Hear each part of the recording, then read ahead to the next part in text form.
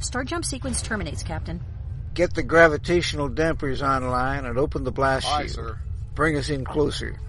Aye, aye, sir. Moving us in on sublight drive. Extreme magnification. Aye, sir. The center of the galaxy. And there's our black hole. The experience of a lifetime, Captain. Let me put this on audio. We should be able to hear the magnetic resonance field.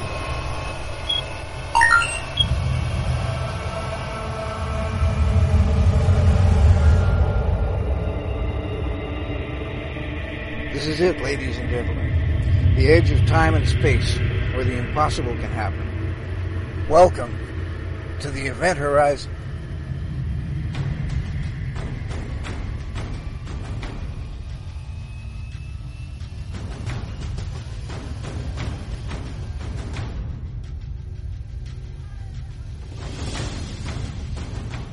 Good morning, or afternoon, or evening, whatever is relevant for the part of the world you are in. Indeed, welcome to the Event Horizon, where the impossible happens.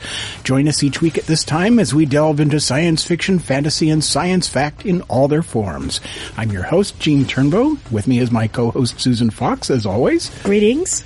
And our special guest today is none other than Simon Barry, the producer, the creator, and most of the time, I'm pretty sure, director of the Canadian science fiction television series Continuum. Welcome to the show, Simon. Thank you. I'm happy to be here. Just so you know, I do direct episodes, but I would not be described as the primary director of the series. That actually falls to Patrick Williams, who directs most of our episodes and is also one of my partner producers on the show.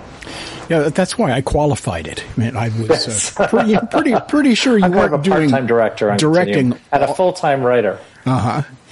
That's where we wanted to start. Actually, we looked you up on IMDb and Wikipedia, and we were expecting a long list of credits that would reach this pinnacle that is Continuum, that debuted in the United States on Sci-Fi Channel and was on Showcase in Canada.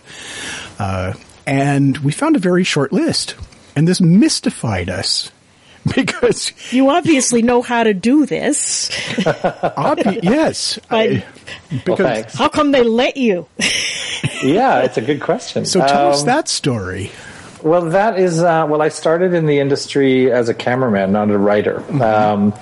And that was back a long time ago. So I spent the first part of my career working on sets in the crew capacity and as a technician, and working in the camera department, working my way up. And so I made a very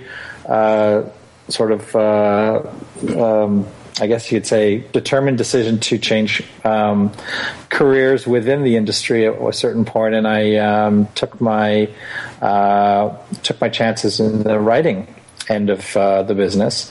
And although that started out very well for me, I ended up getting an agent very quickly and selling some material and getting hired to do rewrites and write a few movies.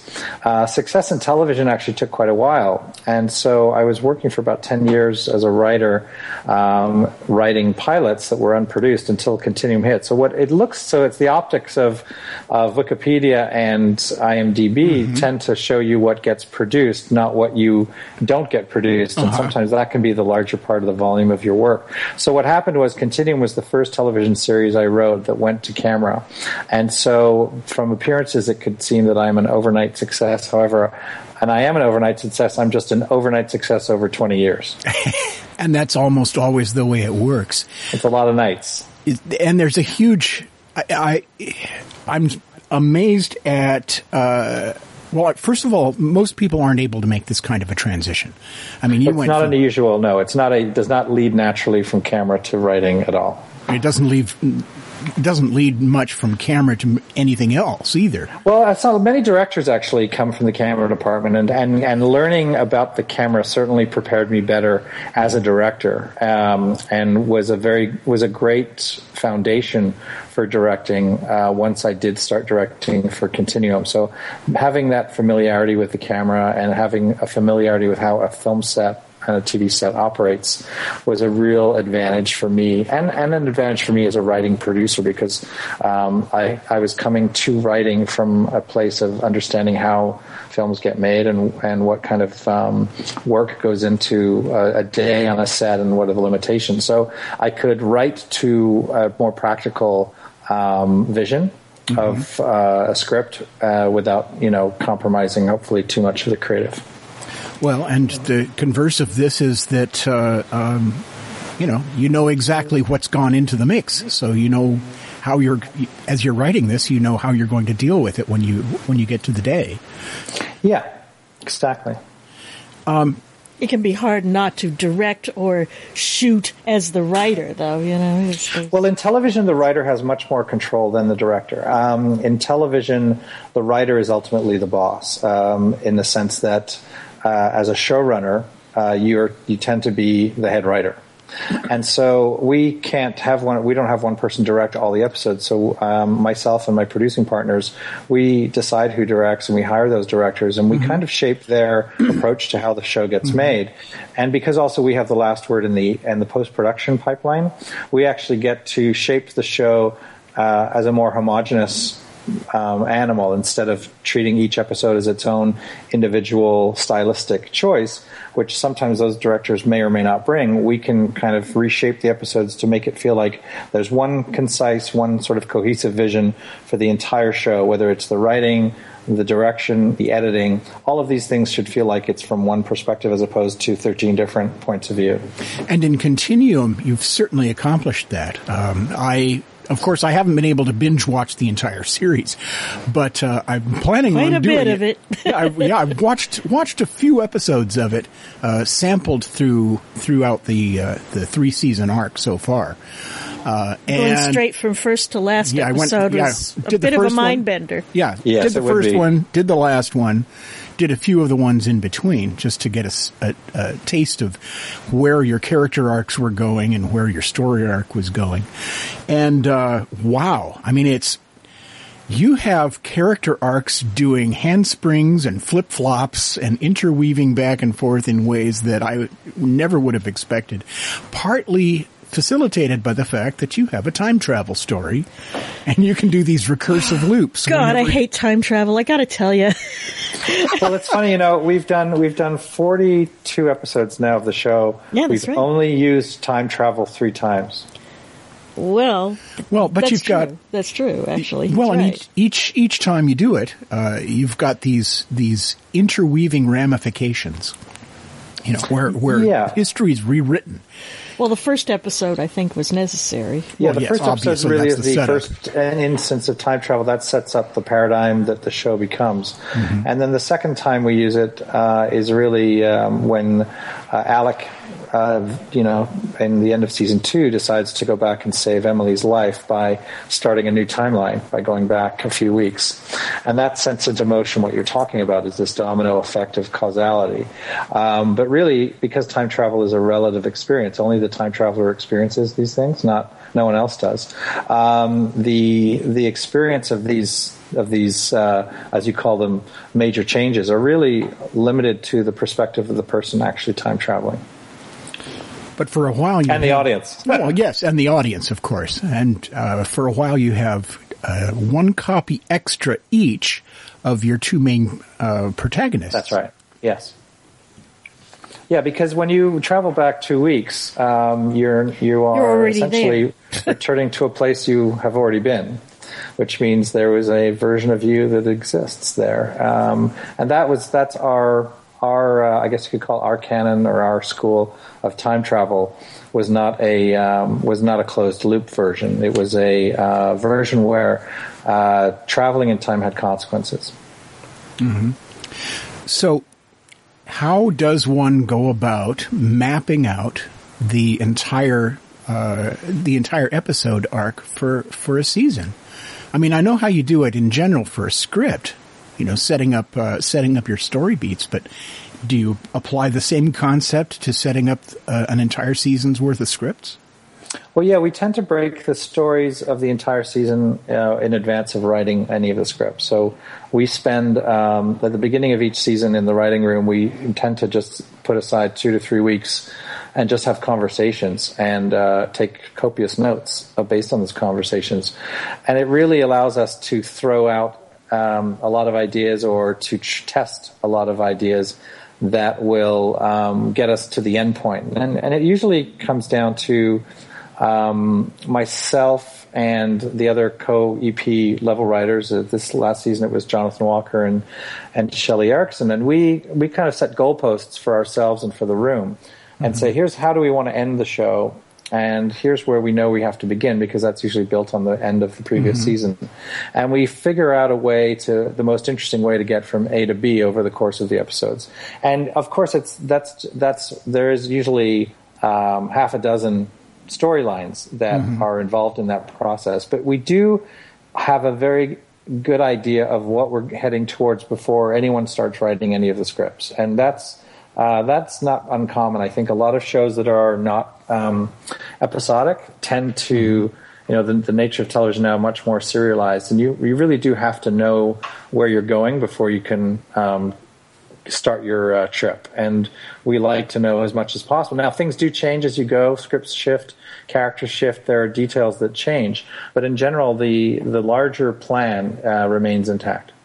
Joe Michael Straczynski once said that he had alternate storylines for every major character, just in case he lost somebody during production. Did you do the same thing? No, we didn't. We never really played that safety valve. We would probably deal with it on the fly, and usually because was not really kind of in our focus. We didn't really feel like that was a situation we had to face in terms of losing major cast. All of our casts were dialed in terms of their options. We weren't really from season to season in the wind in terms of casting. We had a good idea of the cast that we were going to be using, the contractual obligations they had to us, and also the supporting cast who were pretty much all keen to be part of the show. There was really no dissension. They weren't going to get a better job in the meantime. Well, that can always happen to some of the actors, but when you have actors under option, which we did for our leads, even if they do, and that's typical in all television shows, most actors do sign on for a 5 to 7 year commitment, regardless of how long the show goes. So you just have to re-option their commitment by a certain date at the end of every season, so that they are confident that they're going to be coming back to work. Rachel Nichols, who plays Kira Cameron, she was an inspired choice. I mean, if you were ever going to if you were ever going to recast Batman as a woman, she could do it. She could got the sell physicality, but yeah, she loves to fight. She loves to do the physical stuff. And she has a commanding screen presence when she needs it, and she's vulnerable when she needs to be, and she can handle the entire spectrum from the infrared to the ultraviolet. And she's just very, very impressive. How about putting her up as Wonder Woman? Yeah. Not a bad idea. No, I agree. Light bulb. She would be awesome. Yes. Yes, obviously they've already cast someone for the coming movie. That part has been cast and already shot, as I believe. Yeah. Yes, too bad. Because she would have been Batman great. Superman movie. Yeah. No, we know that. We know perfectly well, but there's always TV. There's always the future. Who knows? No, I think Rachel will probably have a lot of opportunities post Continuum for these kinds of robust physical roles, but also where someone needs to be able to deliver a good performance as well. Oh, because she's just really engaging and present and everything you want her to be. How did you end up casting her? How did you find her? Well, it's funny. When we were first putting the sort of a wish list together of names, we were in a position where we had sort of two lists. We had a list of people who had come in and read for Continuum, because we had casting directors had put the the breakdown out there for the show, and so agents were aware of that this was being cast. And because we were going straight to series, it was probably something that a lot of actors were being told about, that this was, a Go series, which is unusual. Most of the shows will come off a pilot, but we were going straight to a 10-episode order. And so we had a list of sort of people we would love to have, and people who, and then there was a second list where we had people who had come in and read, and Rachel's name showed up on both lists. Uh-huh. And we were kind of impressed, because normally, the actors that you are sort of putting on your wish list are not the ones who traditionally come in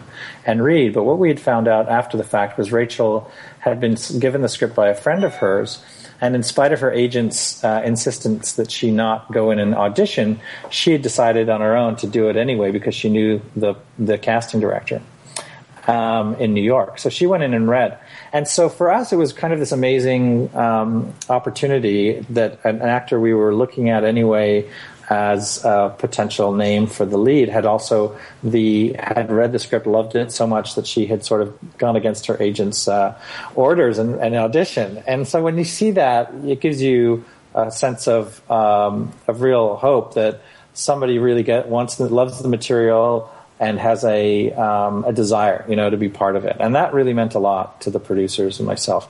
We saw someone who had name brand value from G.I. Joe and from shows like Alias, and we wanted her to have we wanted to give her the best shot she could. So we were very keen to go after her as well. And it was just a nice, shared affection in the sense that we were both trying to have the same thing.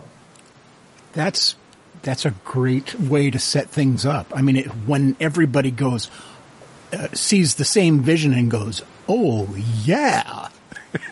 I mean, but hers is not the only familiar face. Certainly for sci-fi, your big bad of the Liberate used to be the alien sensei in Stargate. Kellogg.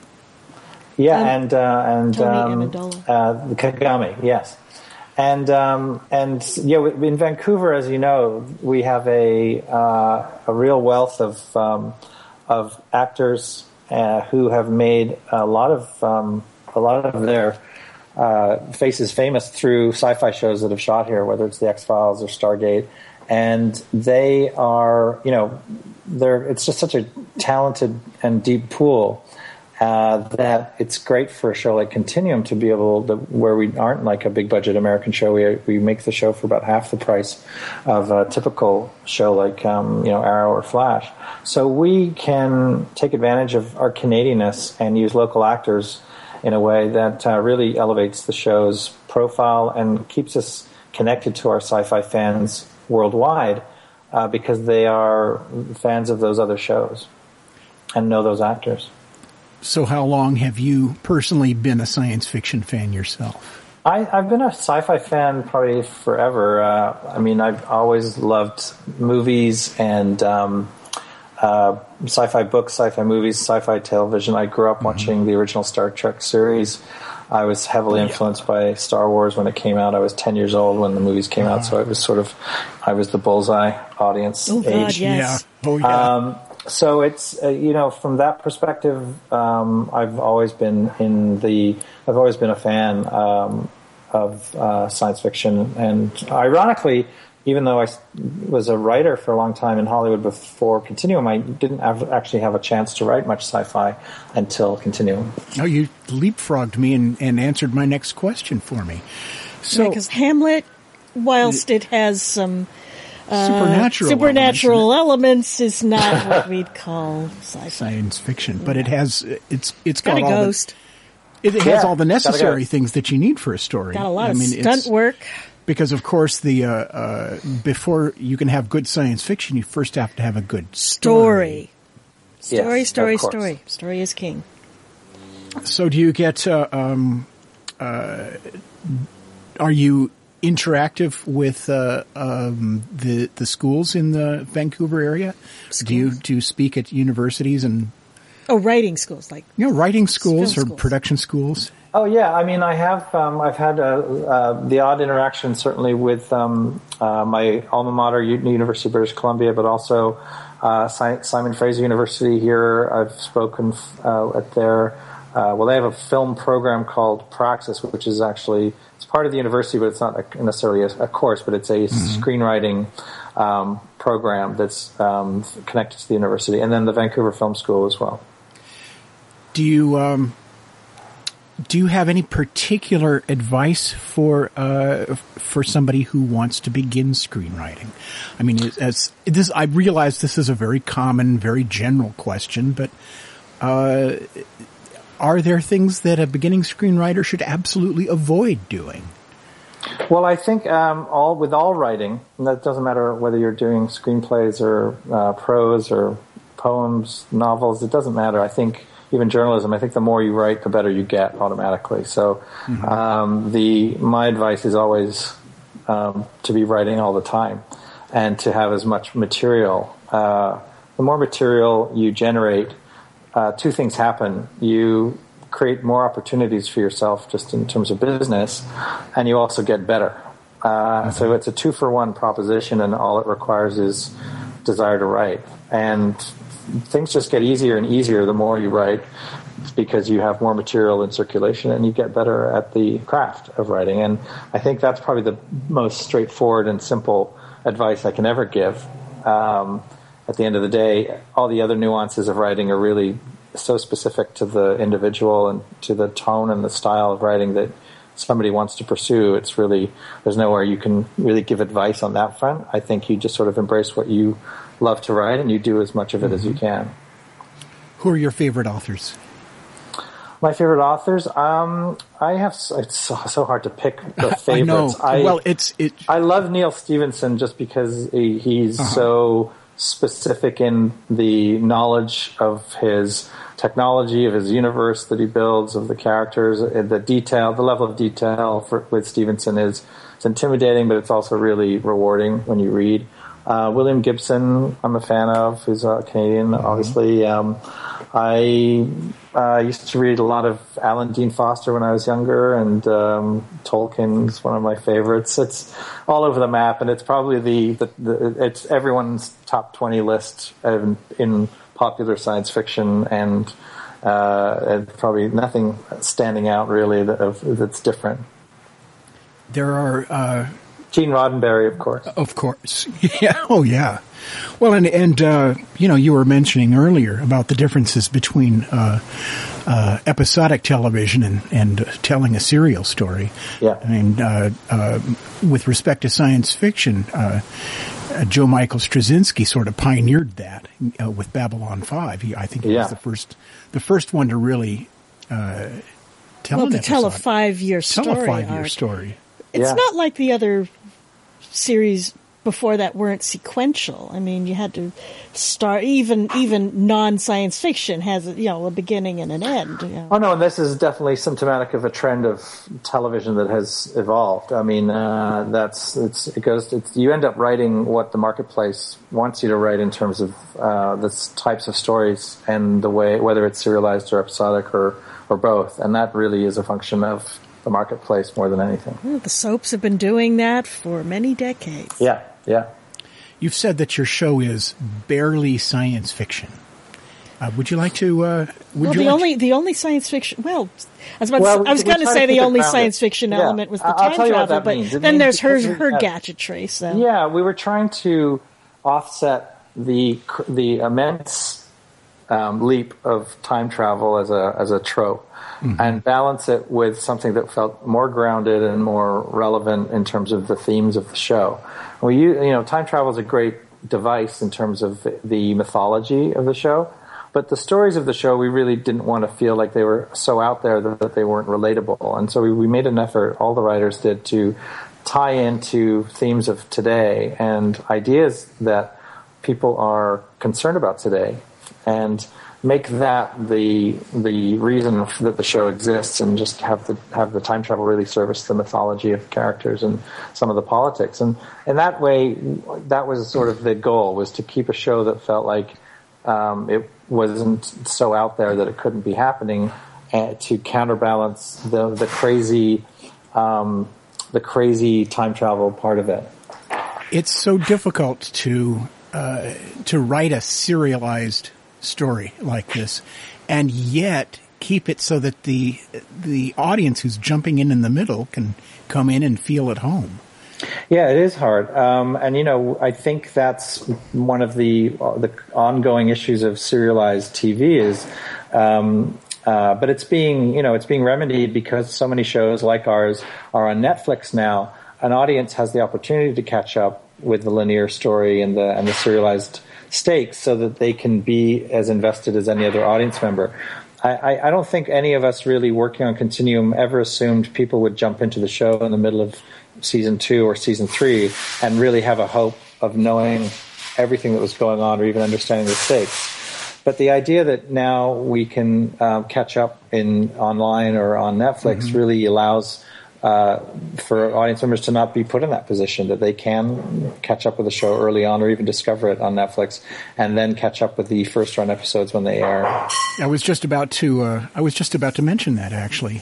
Did you find that I was going to say that you must have found the ability to have the previous seasons on Netflix somewhat liberating in that respect. Yeah, it was great. And Netflix has been a partner from day one for Continuum. They kind of came on board in the early days, even before we started shooting, as a partner. So I was thrilled because I always believed in Netflix even before it became as big as it is. Mm-hmm.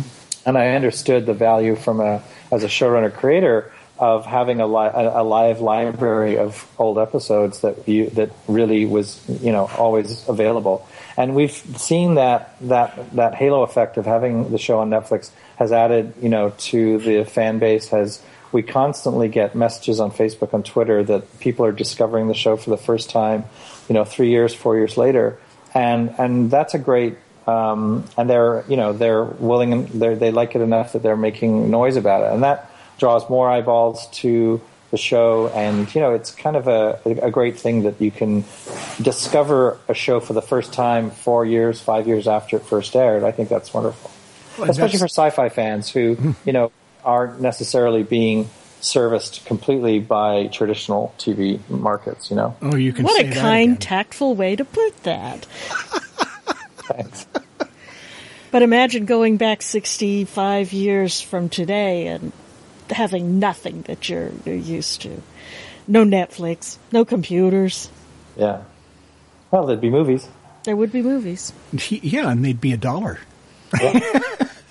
You could get in for $1. You don't have a whole lot in the way of visual effects.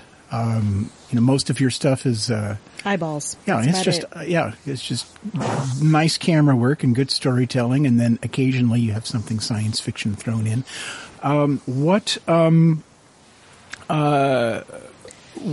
Who's doing the effects work for the show? Do you have we a have a dedicated company team in Vancouver called Artifacts. Mm-hmm. That is a local company that does all the visual effects for Continuum, and we have a great relationship with them. It's run by a gentleman named Adam Stern, who's also a filmmaker.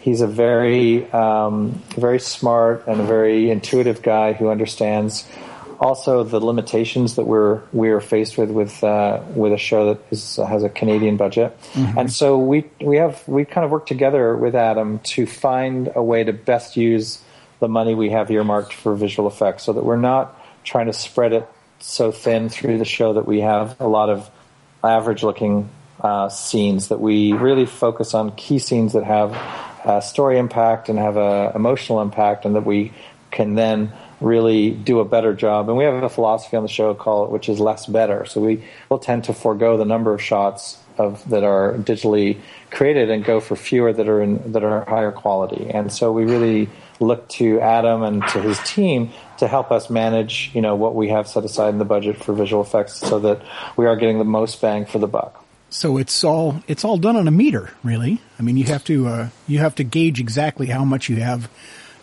in your budget in order to service the needs. Well, isn't it always earmarking enough? We basically set aside money in the budget, like we do on on everything in the show.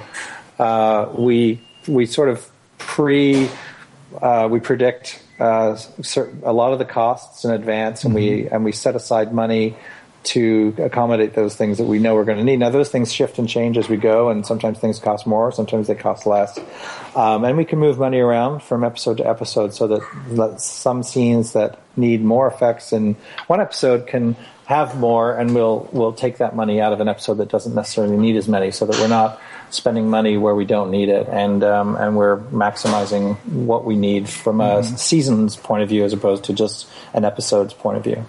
So I would imagine that you get a little bit of a swing there, towards your season closers and your we tend to sort of go from the middle out. It's the opening couple of episodes tend to have more action, more visual effects. The last two will have more action and more visual effects. The middle group will tend to be more character and story driven, and less visual effects, less action. But that's sort of how if you look at the season like a 3-act structure, that's sort of how they do it in movies too. You front load some things to pull the audience in, to get them invested and excited. You get into character in the second act, and then you pay it all off in the third act with more action. And we sort of treat our season in much the same way. We break it down into sort of a 3-act structure. Well, it's going to be a short set of acts next time. You've got all all your scripts written. There's 6 episodes in the cliffhanger pickup, and you got picked up for your 4th season. Congratulations. Well, thank goodness, because I think there'd have been a riot. That would have been a heck of a cliffhanger at the end of season 3. And spoilers. Spoilers. Hush. But, have you... But you've got a 3-stage process all worked out, so we've actually finished shooting the final season already. And we're in the post-production part of that. We just finished on Saturday, actually. Yeah, I saw your tweet about that on Twitter. So we're already into the editing and the post-production part of the episode. So we have a good sense of what the final season is going to be, and it's turned out. I'm really happy with it. How long does it take to get from raw footage to a finished episode? Once it's in the can. Yeah, I mean, it takes about 7 days to shoot the episode, and then following that, we'll get our cuts. Usually, within our first cuts, will usually be a week and a half from the last day, and then we'll fine tune those edits until for another week or so until the network has basically approved everything, and then we start doing the sound, the visual effects, the music. All of that usually takes between 9 and 11 weeks to get to the point where we can actually deliver a completely finished episode that's been color timed. It has credits. It has all the music. It's been mixed. It has all the visual effects in it. It shifts a little bit. Sometimes it can be less. Sometimes it can be more. It depends on which episode we're talking about, where they are in the order, because work tends to get jammed in, as you go, even though you start with the first 2 episodes, as soon as you start piling more work onto that workload, things start to slow down a little bit for the whole. And do you have the music all set up beforehand, or do you have to have custom pieces written? No. Or is it Jeff Dana, who's our composer, composes music only once we've sent him the cut. There's a name I remember. What do you remember it from? Other shows. Okay. The name means something. I can't remember which shows. Yeah, it's. Thank you for embarrassing me. I'm sorry. So, you've just seen us go kerfluffle there. Can you remember any particular holy crud moments during this whole process? Yeah, I mean, we've made our fair share of mistakes, and usually I'm responsible for them. I guess our biggest one was an episode from season 3. I think it was episode 9, which I had written, and so it's all on me. But I was also tasked with sort of solving the problem, which is usually what my job description is on a normal day. We had written a huge plot into episode 9 that was a major kind of heist crime plot which was our A story. And the A story usually takes up the bulk of the episode. And our B story was the arrival of Brad Tonkin, who is the time traveler from this alternate future that Kellogg has manufactured. And so I'd written the episode, we shot the episode, and then in the editing room I'd realized I'd made a terrible mistake, that the A story wasn't nearly as interesting as the B story, but you can't just, flip them. And so what I asked the editor to do was basically take out the A story completely and just replace it with the B story. And luckily, we had enough footage from the Brad story, Brad and Kira story, to actually expand it into what became the A story of the episode. That's remarkable. And then we took little snippets of the original A story, which was the crime heist story, and peppered it through the episode, so it became a much more secondary, much smaller part of the storytelling. And that was one of those things where it's a bit of a holy shit moment when you realize our whole plan has been turned upside down and we have to adjust. And that was, an uh-oh, but if you would never know if we watched the episode, we said it all came together quite well at the end of the day, and it's much more in tune with what the series is about and what the show is about. But it was one of those things where all the intentions were good. It just the meal sometimes doesn't turn out the way the ingredients are set in. And that was one of those situations where we all. But you wound up with a better meal. Well, that's what happens. You improvise, right? And that's what happens when you're cooking a meal and it goes sideways. You have to improvise and do something different, or bring out the appetizers. Yeah. So that's really what we did, and it worked out great. And we actually got a much stronger episode, I think, as a result. So you're actually you're kind of almost done with this at this point. And what's next for Simon Barry? Well, I have another couple of months just post-production on the season 4 until we start delivering the episodes. The work doesn't really stop for me.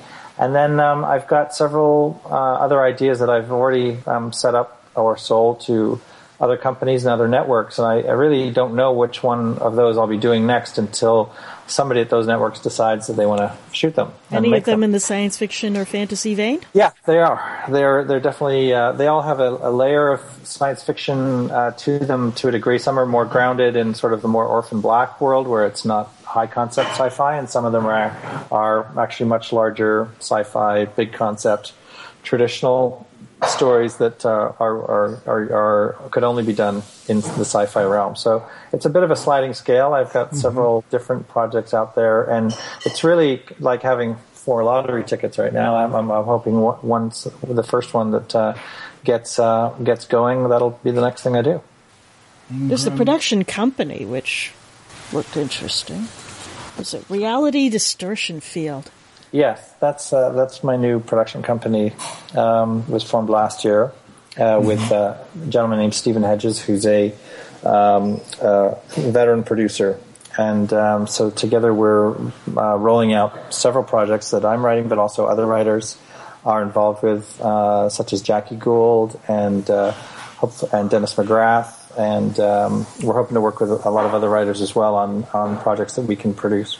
So you're sort of formed a geek think tank. Yes, essentially.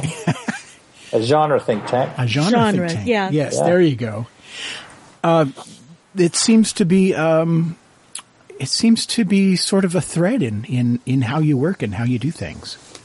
Yeah, we're building on 2 things. One is the success of Continuum. It's in 135 countries now, which means we have a brand that we can build on.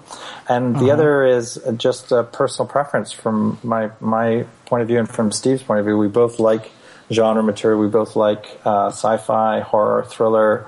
We like the idea that you can create build a universe, build a world within a drama. And so for us, genre allows for that and allows for big themes and more high concept storytelling.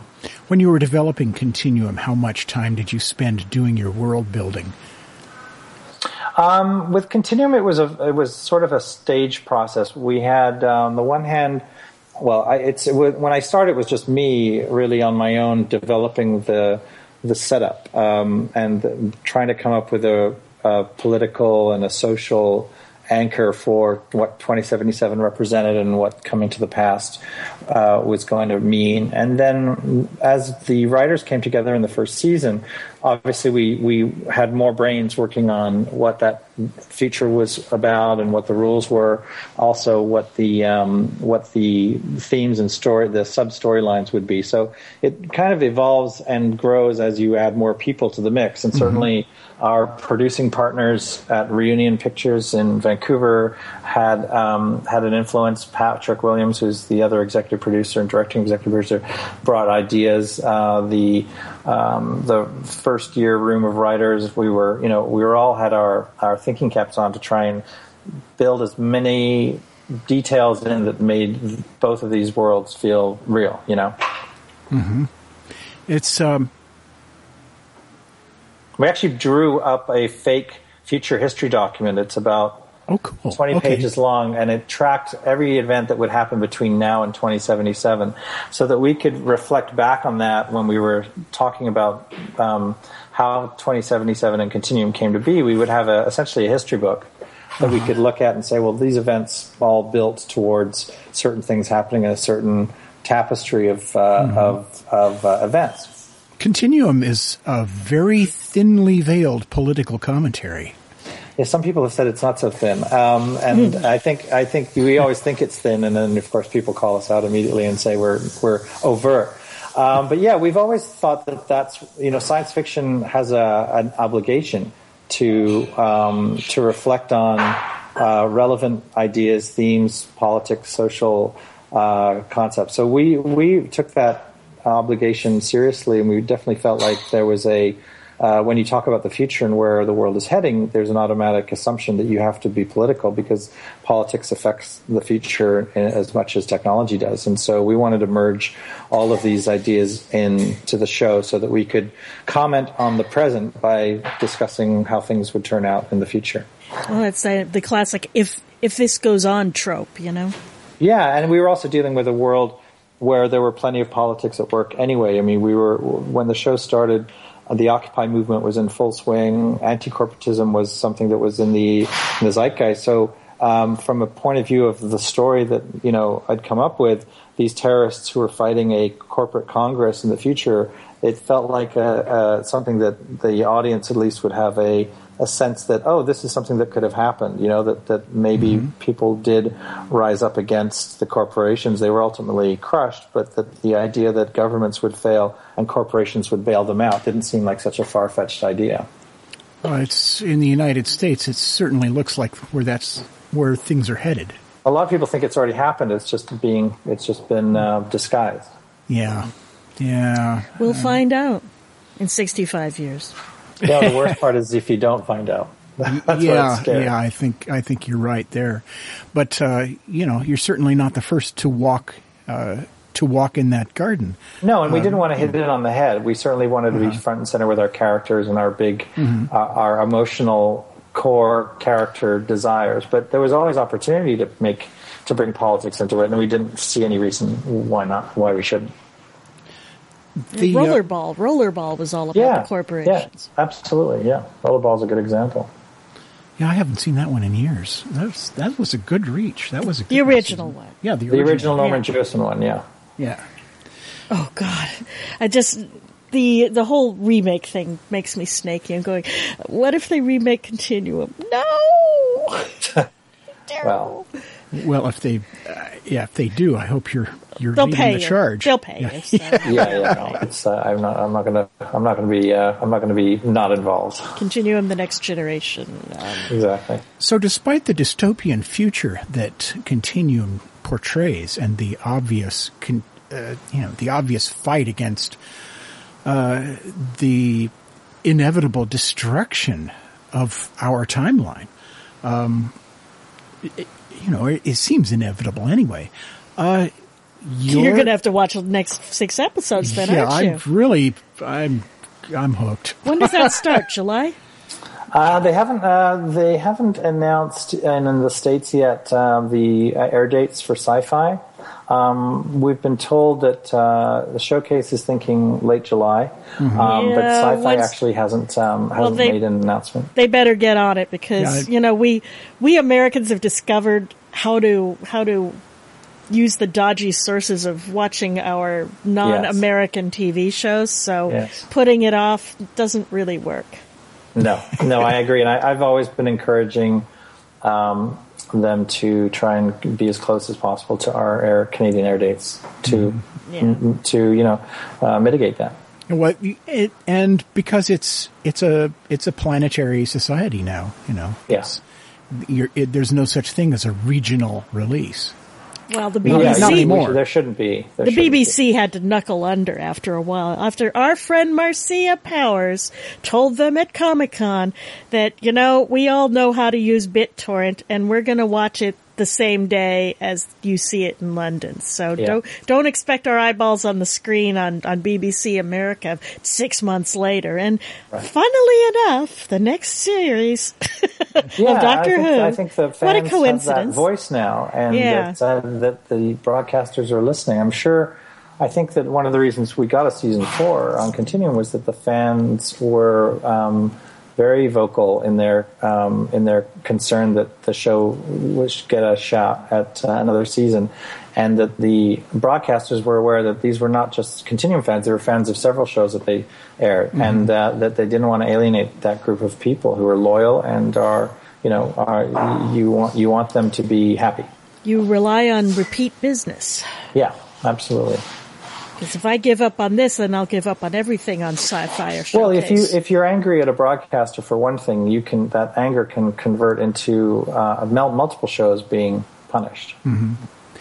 Anyway, as I was about to say, despite the dystopian future you portray in Continuum, I sense that there's really a sense of hopefulness in this show. Well, it's all designed around the idea that we can change things that we think can't be changed, and certainly the major themes of the show have been either from the point of view of Liberate wanting to change things so they turn out differently, to Alex Sadler as an older man trying to protect his younger self from making mistakes.